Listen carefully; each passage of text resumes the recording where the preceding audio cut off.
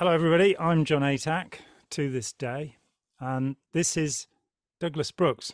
Shall I call you Doug or Doug? Doug is good. Yep. Doug is good. And we're here today to talk about. You've launched a website about multi-level marketing MLMs, and which we both agree share all sorts of characteristics with other types of authoritarian cult.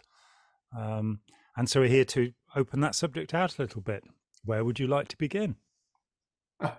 Well, like as I was saying to you before we started, I'm happy to be guided by where your interests lie and where your audience's interests lie. I do want to say that one of the reasons I started this site is to provide information for people who are either they're looking into MLM or they're in an MLM and trying to figure out what happened to them, or they've got a friend or a relative who's involved with it and they're concerned about these people. Hmm. So one of my objectives is certainly to provide information for people who are looking into the topic. Hmm.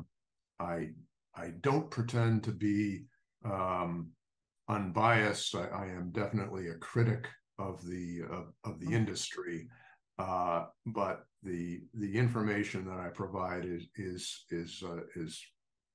totally factual. It's and as objective as possible. Another reason for doing it now is there are a number of developments that are ongoing that are going to affect this industry. The Federal Trade Commission, which has avoided regulating the industry to date, now over the past year has issued two notices, and without getting into the technicality of it, they are signaling to the industry that they are looking into various types of regulation.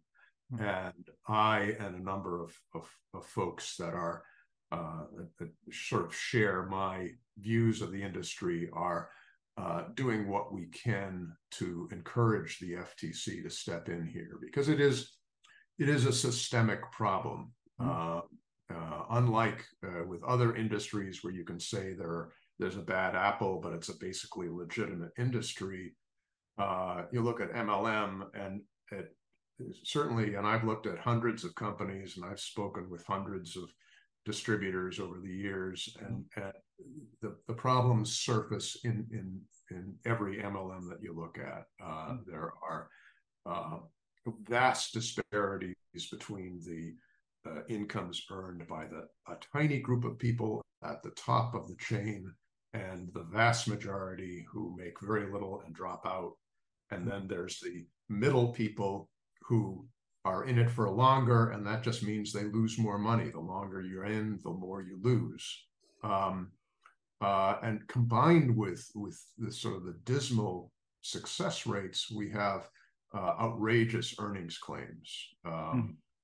Constantly, MLM promoters are saying, you can make, thousands of dollars a month, 10,000, 20,000 a month. I became a millionaire, and you can drive a Rolls Royce, you can buy a vacation home, you can send your kids to college, all these types of representations, which if you ultimately get the numbers, you find that there's just a tiny group, less than 1%, that are actually making the kind of money that would support those lifestyle claims.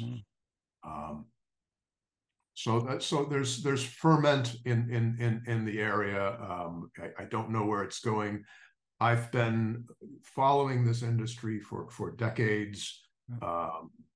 And the MLM industry is politically very powerful.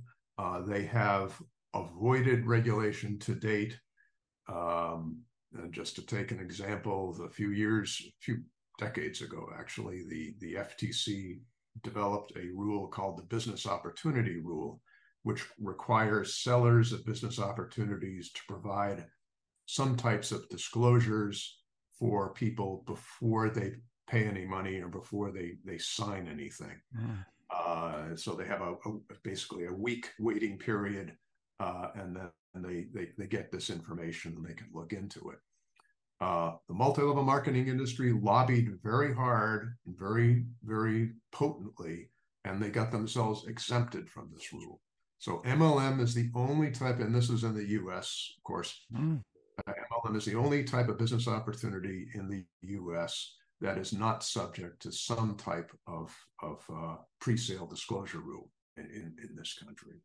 Yeah, I mean, we have a cooling off period here for contracts that you can withdraw from a contract you've signed. I think for within 7 days of signing it. Yeah. I mean, this has been with us for a long time. We've had Ponzi schemes going back into the 18th century. You know, the South Sea bubble is one of the famous ones. Yeah. The Panama Canal scheme in the 19th century, before they actually built the Panama Canal. And then this leads into these pyramid schemes, which technically in this country are illegal, but practically MLMs like Amway, Herbalife, groups like this have managed to get around this and still. I mean, I had a very brief encounter. I was about 17, so this 50 years ago, and I for about a week, I knocked on doors selling golden chemical products. The golden chemical was actually coconut oil, which, you know, is not necessarily a bad thing, but I wasn't very good at it, and so after a few days I stopped. But I didn't have to buy, you know, a garage full of stuff before I got going. And later on, when I was involved in Scientology, an incredibly intelligent friend of mine, really one of the smartest people I've ever met, tried to get me into Amway and showed me the plan, as they say. And the strange thing is that, being, you know, deeply engrossed with Scientology, I nonetheless recognized that there was something very off about the way this was being done and about the training that people were being given, which is very much, you know, the recruitment training that you know, I've looked at recruitment. If you look at Al Qaeda and the way they recruit, or you look at the Moonies and the way they recruit, or you then look to a multi-level marketing scheme, the same things will work on people, and so they do the same things. They want to create a fervent response. They want you to feel that a fantastic transformation is going to occur in your life. And it's rather like being at a revival meeting sometimes, you know, this same fervor that's being aroused. Well, there's so much that you said is fascinating to me, because I'll ask you the question, because a lot of times the MLM folks, they use what they call the curiosity approach. They invite you to a meeting, but they don't tell you really what it's about. They don't tell you the name of the company. Amway people for decades have been trained, don't mention Amway, don't mention multi-level marketing, don't even mention selling. You know, do anything, but you know, don't tell people, just get them to the meeting. Then you come to the meeting, and there's just a bunch of people there that are just wonderful people. They come up, they're very friendly. They tell you how glad they are that you're there and how lucky you are to be there, and they just seem like a really nice group of people. And so, you know, of course your guard is down, and then the presentation starts, and each person that gets up on the stage talks about, you know, they have their rags to riches story, but then they also talk about how the next person up is going to be even more amazing, and they build and build and build to this excitement, so that by the time the main speaker arrives, you know, people are clapping and shouting and standing on their chairs, and they're just so happy, and you get sort of swept up in this excitement. I think there are certainly some parallels there to the cultic recruitment that you can speak to much more fully than I can. But does any of that ring familiar to you? Yeah, absolutely. I mean, the first thing is that you're not being told the truth. You're not being told why you're there. So they'll tell you it's an opportunity or something like that. And the thing is to give you a little bit of a mystery, so that you'll be, it'll be more alluring. And then when you get there, as you say, there are these exuberant people who are, have put on their game face to make you believe that they've achieved all of these wonderful things, which again is like a revival meeting. It's like a Mooney recruiting. Then you'll have the love bombing. You'll have the flattery, the insincere praise, and I can remember when I arrived at Scientology and I was 19, I was in a fairly distressed state because my girlfriend had abandoned me, and I didn't like that. And there were these lovely people, that they really were. They absolutely believed in what they were saying. And I'm sure until you get to pretty much the top level in MLMs, people really, some few people, that 1%, did get lucky. And they will broadcast that sense that will make you want to climb on board, join the bandwagon. Robert Cialdini calls it quite simply the principle of liking, that we feel accepted by a group of people. We feel that something could happen. There's also that sense that, for all of us, like getting rich quick, there is, in fact, no such thing as a free lunch. And of course, in Scientology, there's no such thing as a free personality test either. That's information they're gathering on you and that they could use if they wish to. And in this way, you're being offered something for nothing. And that's always going to be wrong. It's how, I'm a big fan of David Mauer's work on confidence tricksters, which led to the movie The Sting. It comes out of a book he wrote many years ago. And seeing the way that, and he was a linguist, he was somebody who was interested in the terms like cackle bladder, a little chicken's bladder full of blood so you can pretend you've been shot. And through getting to know these people through the language, they liked him and they started telling him things they were doing. And when asked what is the basis of a con, the answer is greed. If you really think you're going to get something for nothing or for very little, then either you got lucky and you're Mark Zuckerberg, or in the other 999,000 cases, you're being conned. You're being brought into something. And the parallels are so interesting. So often the founders of cult groups have been con men, financial con men. Joseph Smith with the Mormons, he'd already been prosecuted successfully for fraud. Ron Hubbard, he was prosecuted for check fraud in San Luis Obispo 2 years before he began Dianetics and Scientology. And of course, we mentioned before we came on camera, Keith Raniere, who ran, was it Consumer Byline, was it? Consumer, and he was in Amway earlier on, and then he set up his own MLM called Consumer Byline, and it was a cleverly designed pyramid scheme. And you were saying that you had quite a lot to do with that as a lawyer, trying to help people who'd been caught up in Consumer Byline, yeah?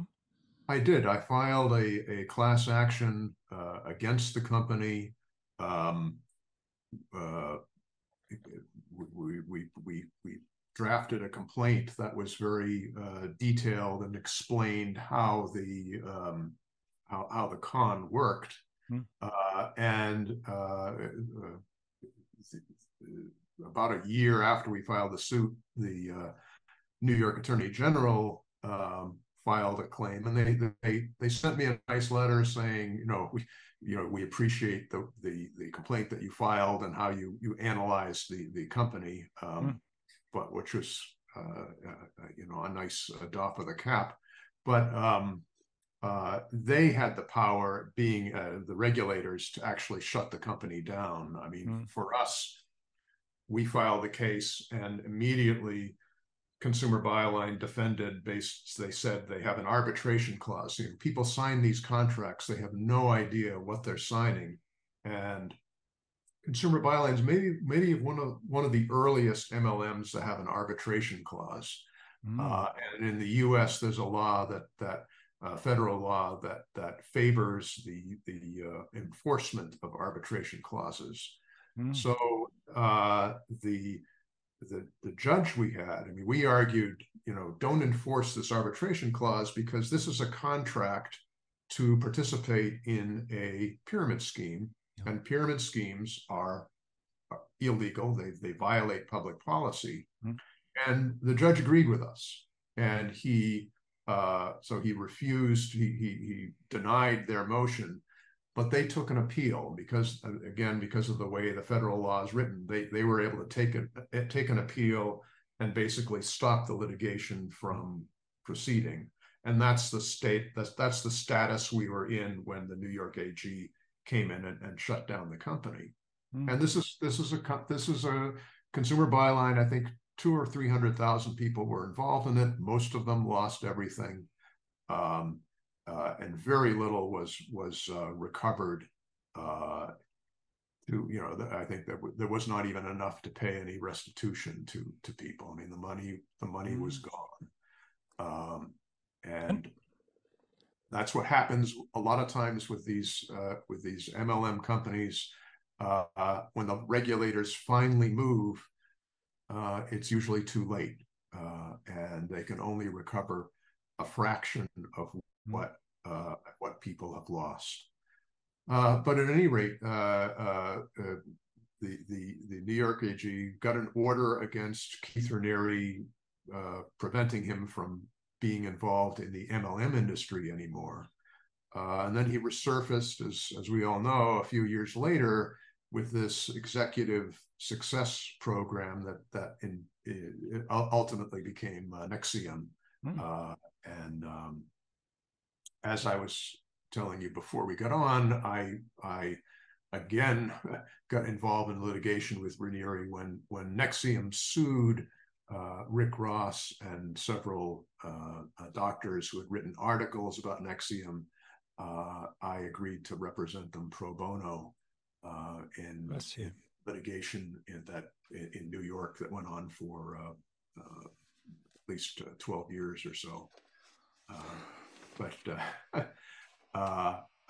during the course of those cases, I became very familiar with the way Raniere operates, and there certainly he used the skills that he developed with Consumer Bioline to help him build the NXIVM program.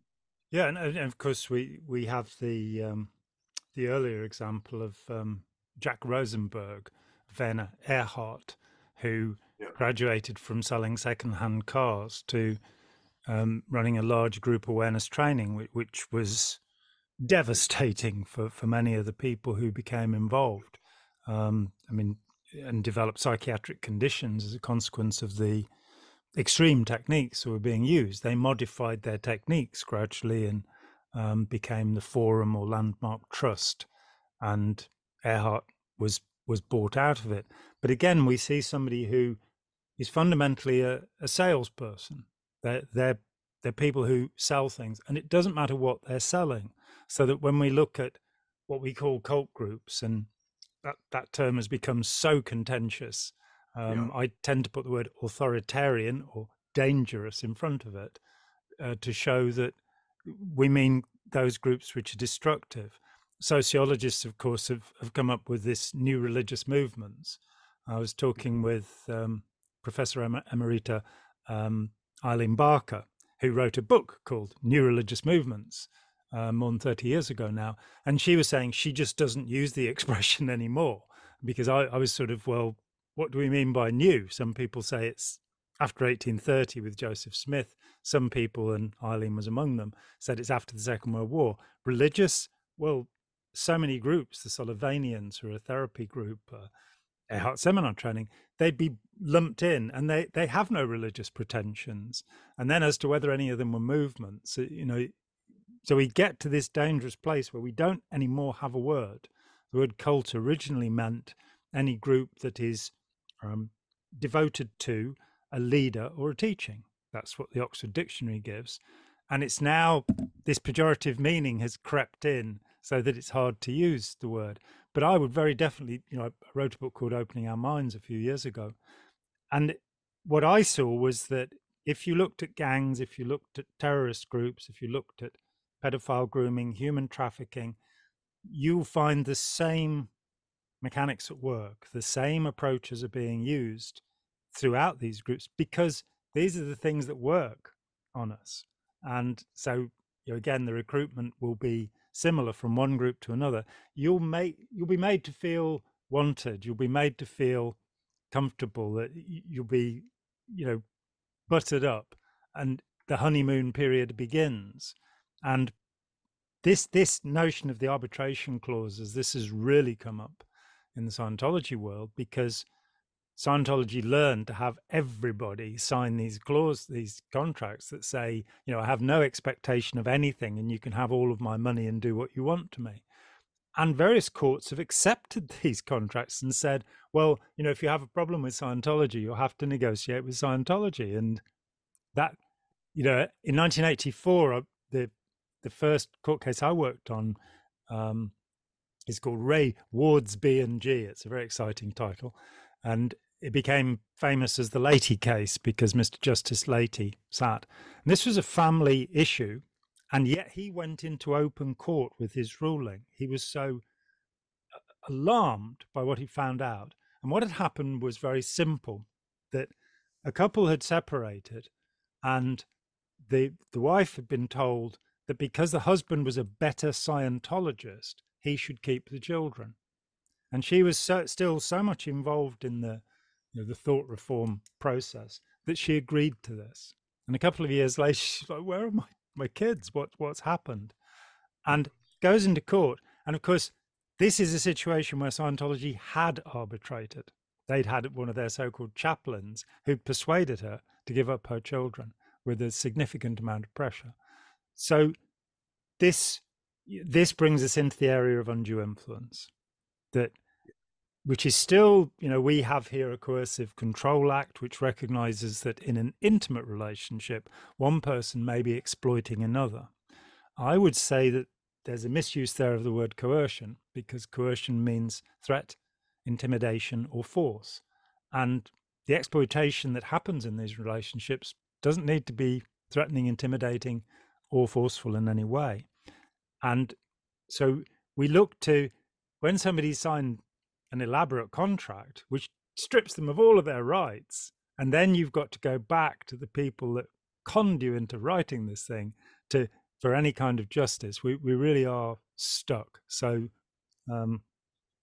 it's the ability to sign away your rights, and that takes us into a contract with no consideration, a contract where you are giving much more than you're getting back, and that allowing the person who got you to sign the contract to determine that just seems crazy to me. There needs to be something. I recently submitted a paper to the Federal Trade Commission in connection with one of these regulatory movements that they are proceedings that they are pushing forward that may result in regulating MLM. And what I did is I analyzed 3 representative MLM contracts, and it was actually stunning the degree of control that the companies reserve to themselves over these supposed distributors. I mean, supposedly these contracts are distribution agreements. The company is distributing products, and the people who sign up are the distributors, and they may have different names for it. They all have different terminology, but essentially it's a distribution arrangement. And these are supposedly business agreements. And they do look very much like franchise agreements, which I'm very familiar with because I did a lot of franchising earlier in my career. But there are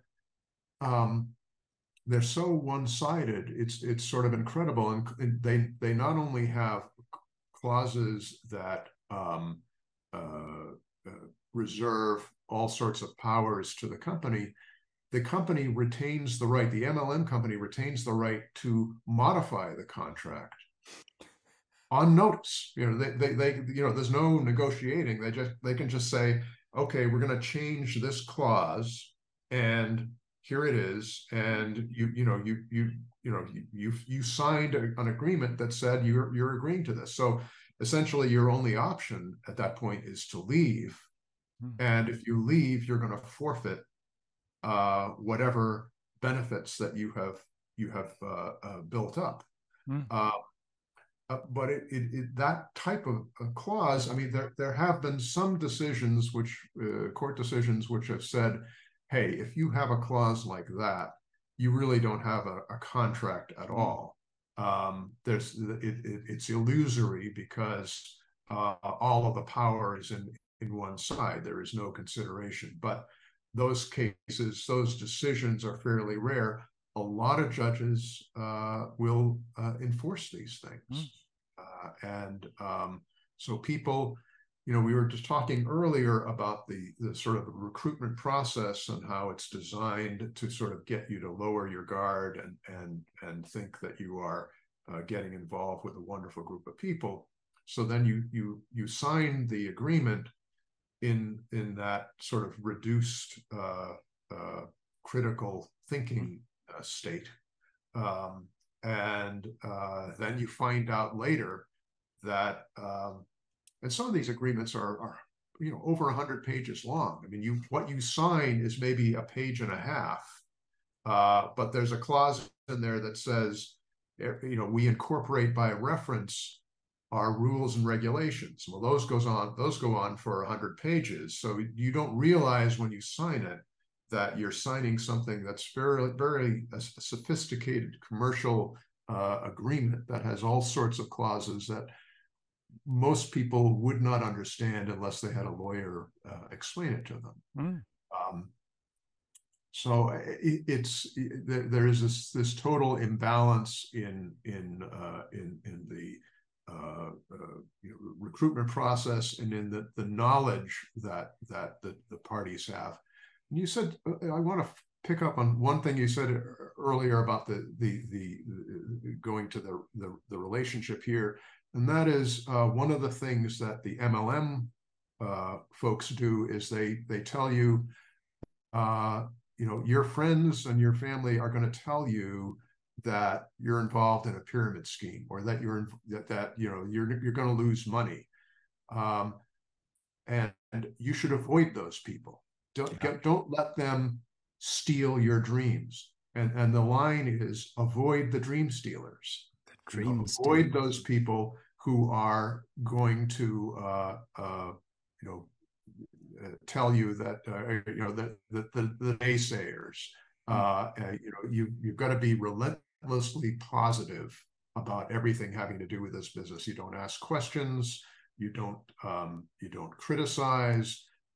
You always have to put on your happy face and be positive about everything.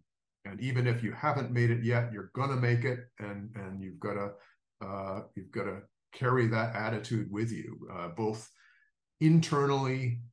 This is how you should feel yourself, and it's the way you present yourself to other people.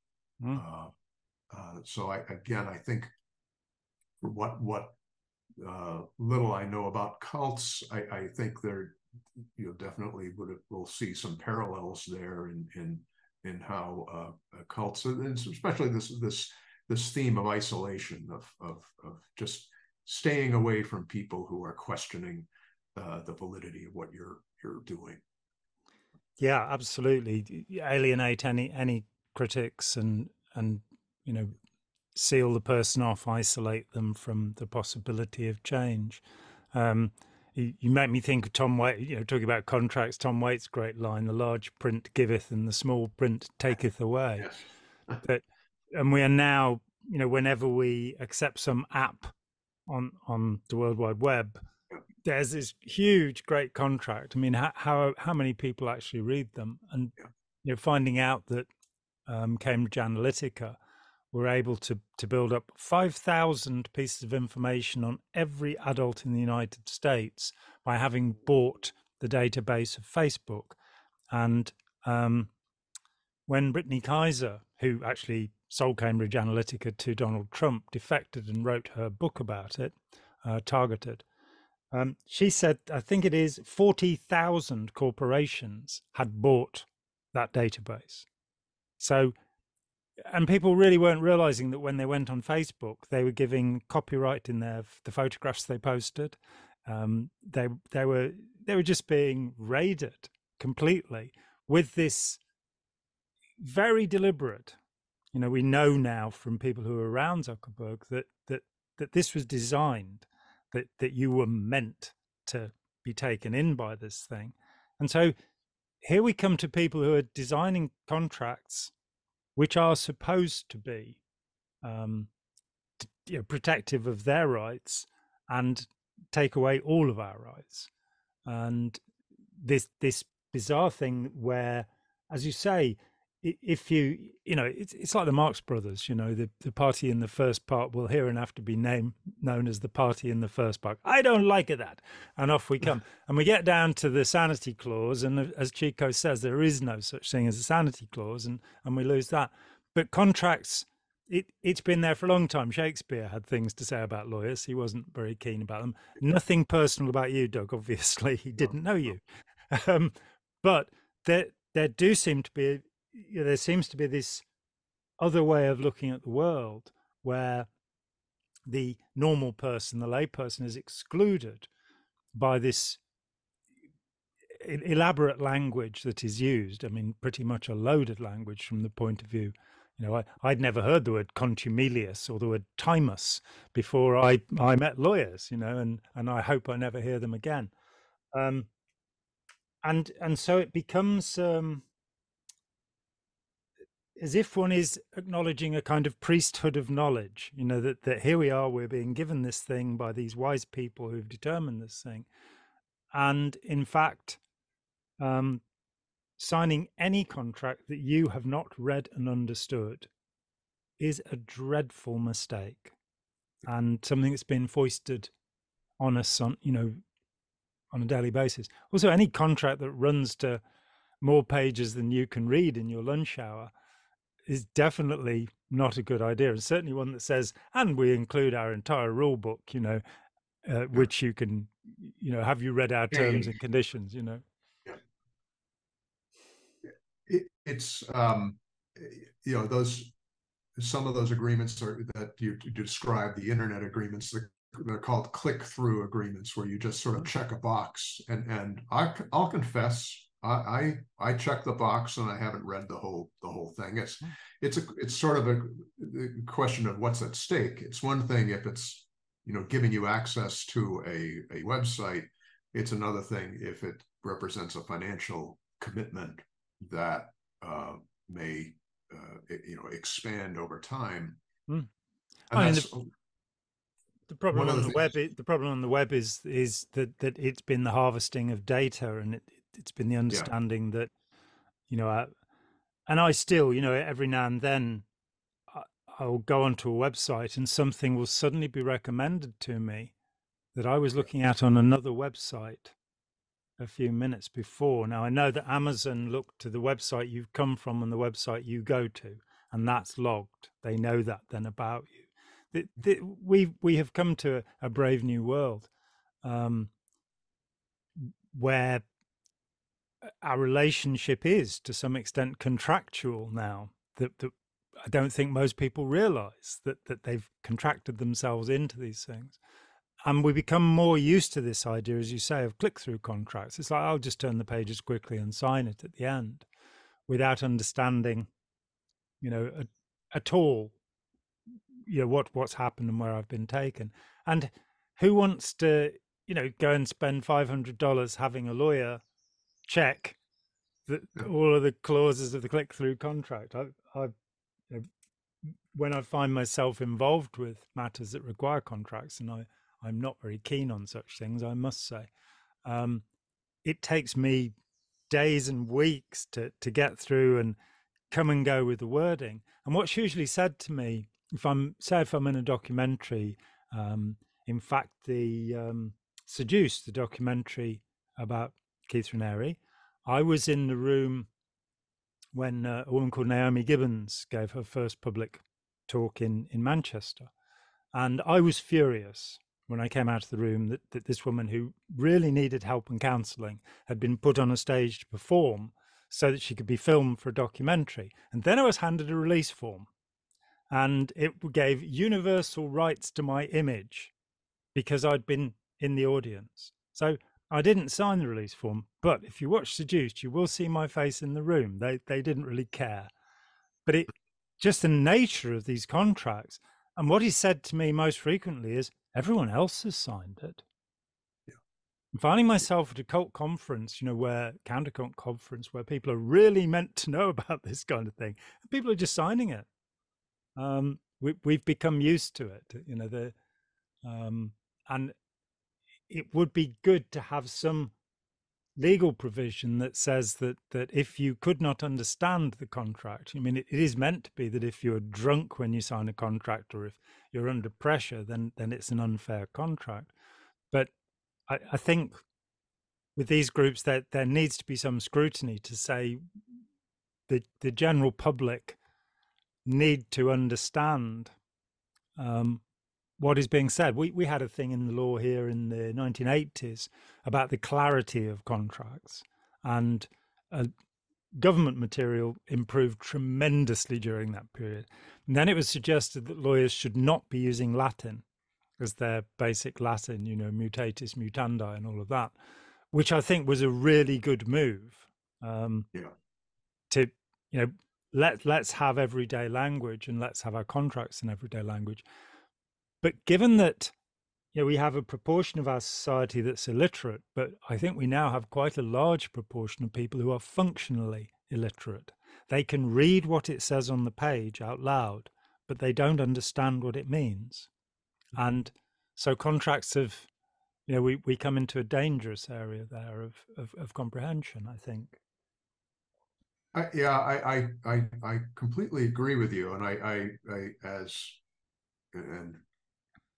although I am a lawyer, it's a source of never-ending amazement that these contracts have evolved to the point where not only are they totally one-sided, but they're totally opaque to anyone who doesn't have a legal background. And even if you're a lawyer, a lot of these contracts are so highly specialized, you may not even understand the implications of certain clauses unless you actually practice in this field. I mentioned franchising. Franchising is a fairly highly specialized area, and there are certain norms in the contracts that get signed. The difference with franchising and MLM is that typically a franchisee is making an investment of, could be 50,000 or 100,000, making a substantial investment, and they often will hire a lawyer to evaluate the opportunity and to read the contract and explain it. No one involved gets involved in MLM does that. It's presented as well, you're only, this is just a $50 starter kit, and sign here, and you're off to the races, and you can't really lose anything because all you bought the starter kit. The key thing, and I think you mentioned this when you had your brief experience with MLM, that you didn't have to buy anything. Mm. That's true at the initial stage, at that when you first sign up, it's a fairly cheap investment.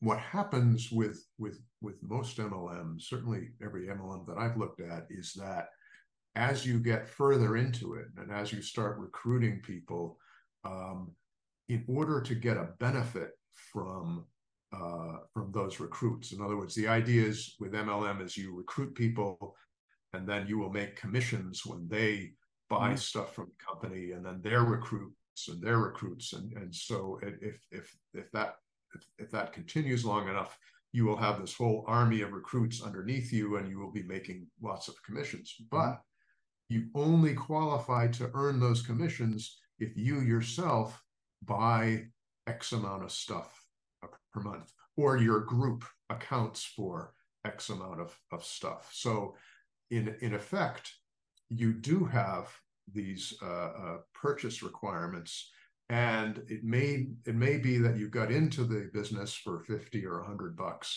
but after you've been in it for 6 months, you may find yourself spending thousands of dollars a month just to meet those qualifications, and you're willing to spend it because you're being told, just stay with it another few months, and you will start making commission checks that will, boggle your mind, that will far exceed the investment that you're making.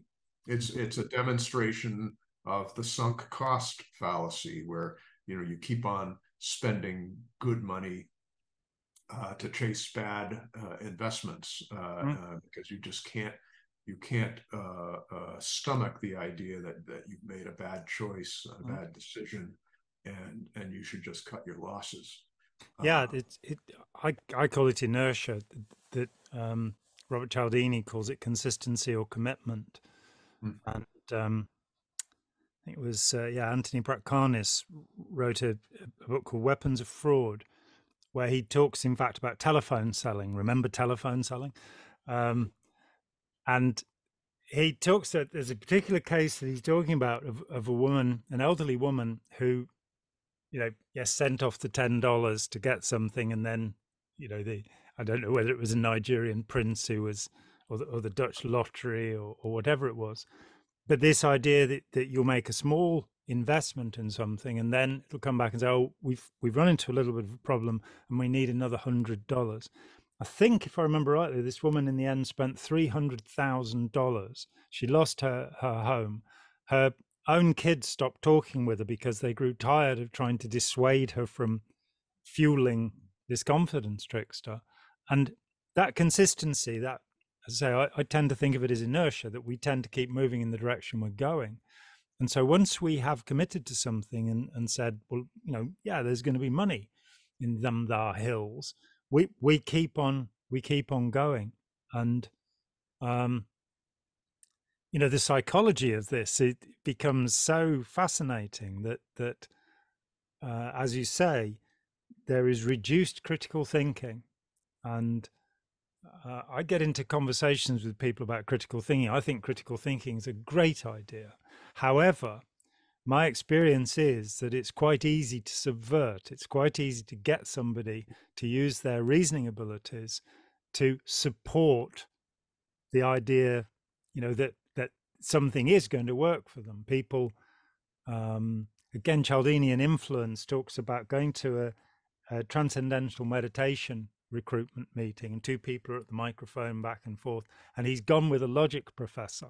And at the end of their presentation, he stands up and he ticks off one question after another, and they can't answer these questions. In fact, one of them, I think, says, "I think you have a pretty good point there." Then people in the audience sign up for the course. And Cialdini and the professor are saying, "Well, why did you sign up?" And the answer boils down to, if I think about what you said, I won't take the course. And this course is my last hope to get over this condition. People, their desperation is bought, their hope is bought. And of course, the dream stealers are there to prevent you from, success beyond your wildest dreams, which doesn't tend to happen all that much. I mean, another area where this has recently emerged for me is that the people who are behind The Secret, the law of attraction, which I think is the most dreadful scam. About a year or so back, they released a new video with the new secret, and it was funny because I was watching it and watched it through and sort of went, well, I haven't actually found anything out that I didn't know already.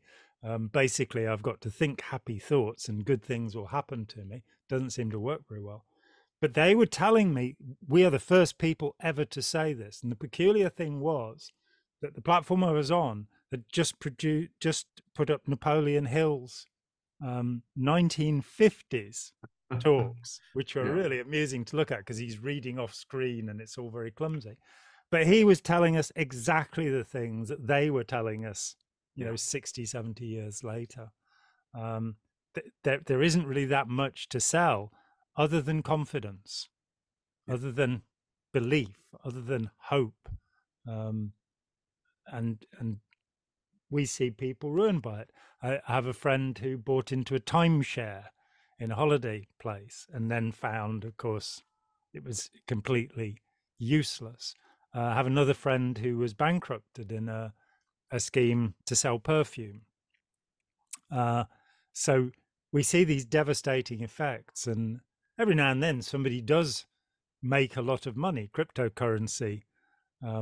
My oldest boy actually made a lot of money in cryptocurrency because he saw what was happening. He knew how to mine it. He knew what to do. He's a computer expert, and he got out before things started to collapse. So, and the same was true for the South Sea bubble or the famous French Mississippi purchase, where some people made money at it, but at the beginning, your timing had to be perfect. Yeah, and the problem is that, as you say, 99% of people won't make money. They'll simply be providing, caviar and champagne for the 1%, who'll be having these meetings saying about how incredibly successful it is and how wonderful they feel and how you should follow in their footsteps.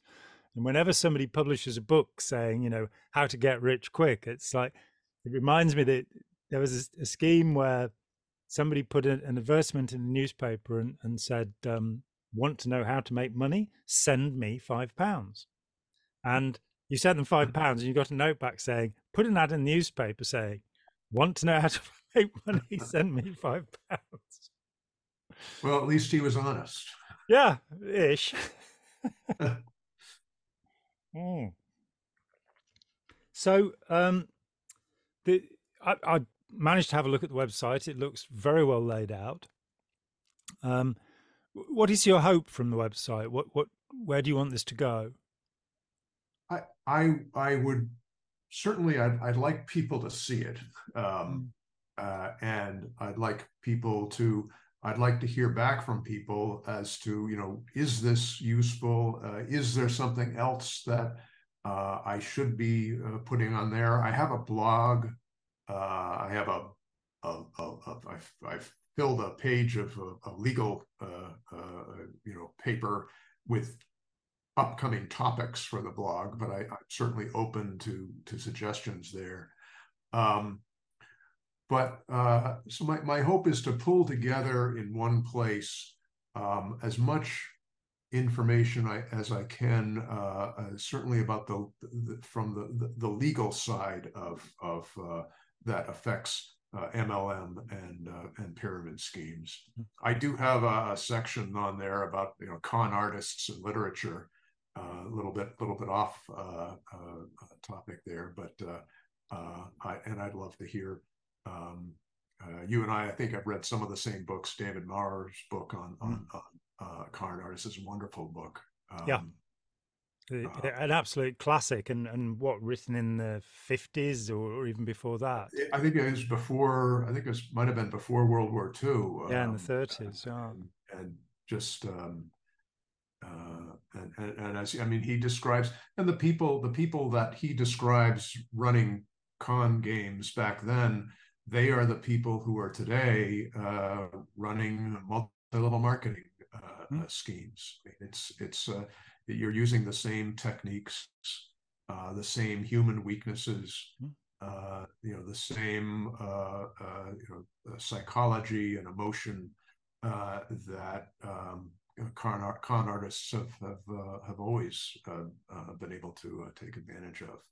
Yeah. They've had many years to sort of hone their pitch Mm. to take advantage of us. So that's certainly my hope, to be at least a voice out there that will provide people accurate information about what this opportunity really is, as opposed to what the MLM companies are saying that it is. There's a tremendous amount of misinformation spread by MLM companies and the MLM industry, the Direct Selling Association, which is the lobbying organization for the industry. It just puts out statistics and numbers that simply cannot be true. I mean, they're demonstrably false, but they are the voice of the industry, and they get quoted and put out there as facts. Yeah, I mean, and we live in I think we've always lived in a propaganda world. I mean, I traced it back to Sumeria, where companies that were making beer first designed little logos to put on the caps of the beer, before the crown cap was invented, of course. But there's always been this thing about selling. I found that looking at at English history in under Henry VIII, we find that he decides because his father is not really the heir to the throne, Henry VII. He's the battle between York and Lancaster has happened, and so to legitimize the succession to the throne, Henry VIII starts this propaganda about King Alfred and his the relationship back to there. But he also then goes off to King Arthur and the Knights of the Round Table, which is a fascinating set of stories. But it's used to say, well, we're here legitimately. His daughter, Elizabeth, who's generally in the history books called Good Queen Bess, which I kind of doubt, as she spent more time with her chief torturer than any other court official during her reign, because she was quite interested in that kind of thing. But there was actually an edict put out that if you showed any portrait of her other than the official portrait, then you would be imprisoned, and you might well be executed for treason for having the wrong picture of the Queen. So there have been tight boundaries, and very important to show the right image. In the late 19th century, particularly after the Civil War in the US, modern advertising began.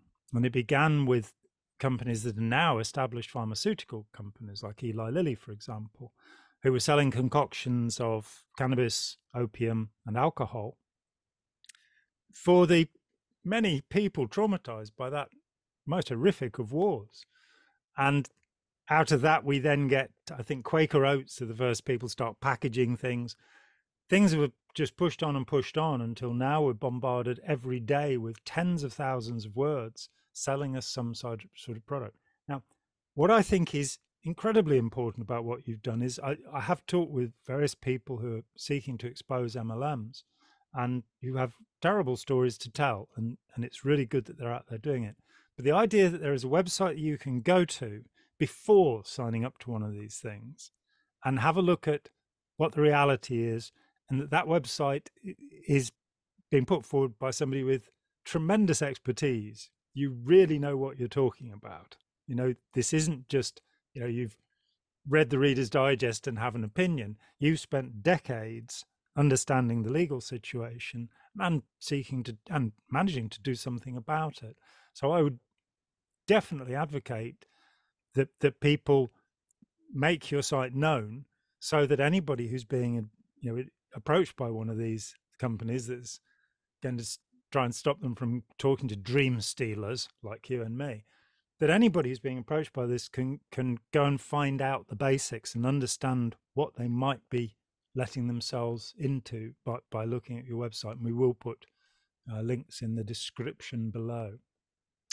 Well, thank you so much for that voice of confidence. I really appreciate it. And I enjoyed talking with you. If you have any questions, I'm happy to field them, or if and I'm happy to talk later if there's interest in among your subscribers. But by all means, when we put the video up, take a look at the comments and see what we have there. I'd be very happy, to circle back in 2 or 3 months' time and see where you've got to, and introduce you to other podcasters who have significantly more subscribers than I do, which is a tragedy, by the way. That people aren't flocking in their millions to shower me with money. I don't know what's wrong with them. I'm evidently not selling the right things here, but I'm afraid that's the way it's going to be. So, yep, Doug, a great pleasure to spend a little time with you, and we'll maybe get back together in a few months' time and see where we've got to. Thank you so much. Thank you, John. Hi, John here. Thanks for watching. We'd appreciate it very much if you would click like, as well as subscribe, and click the bell for notifications. Every dollar helps, and we welcome new patrons on Patreon, or you can make a one-off payment with any currency through PayPal. Thanks so much.